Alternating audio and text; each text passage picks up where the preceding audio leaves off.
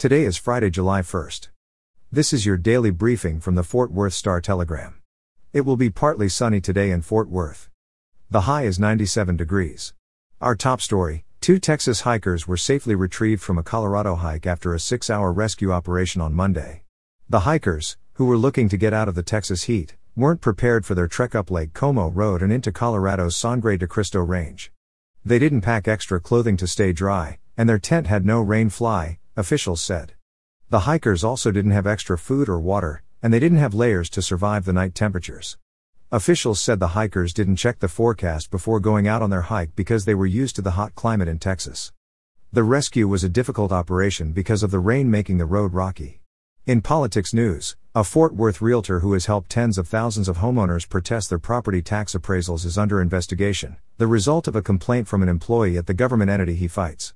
Chandler Crouch is being investigated by the Texas Department of Licensing and Regulation, after a series of complaints submitted by the director of the government entity in charge of residential property appraisal. Starting in October 2021, the complaints allege Crouch intentionally misled members of the Tarrant Appraisal Review Board while protesting property values. Crouch, a broker and founder of Chandler Crouch Realtors, helps Tarrant County homeowners protest their property tax appraisals, and he does it for free. This year, he filed 28,000 protests.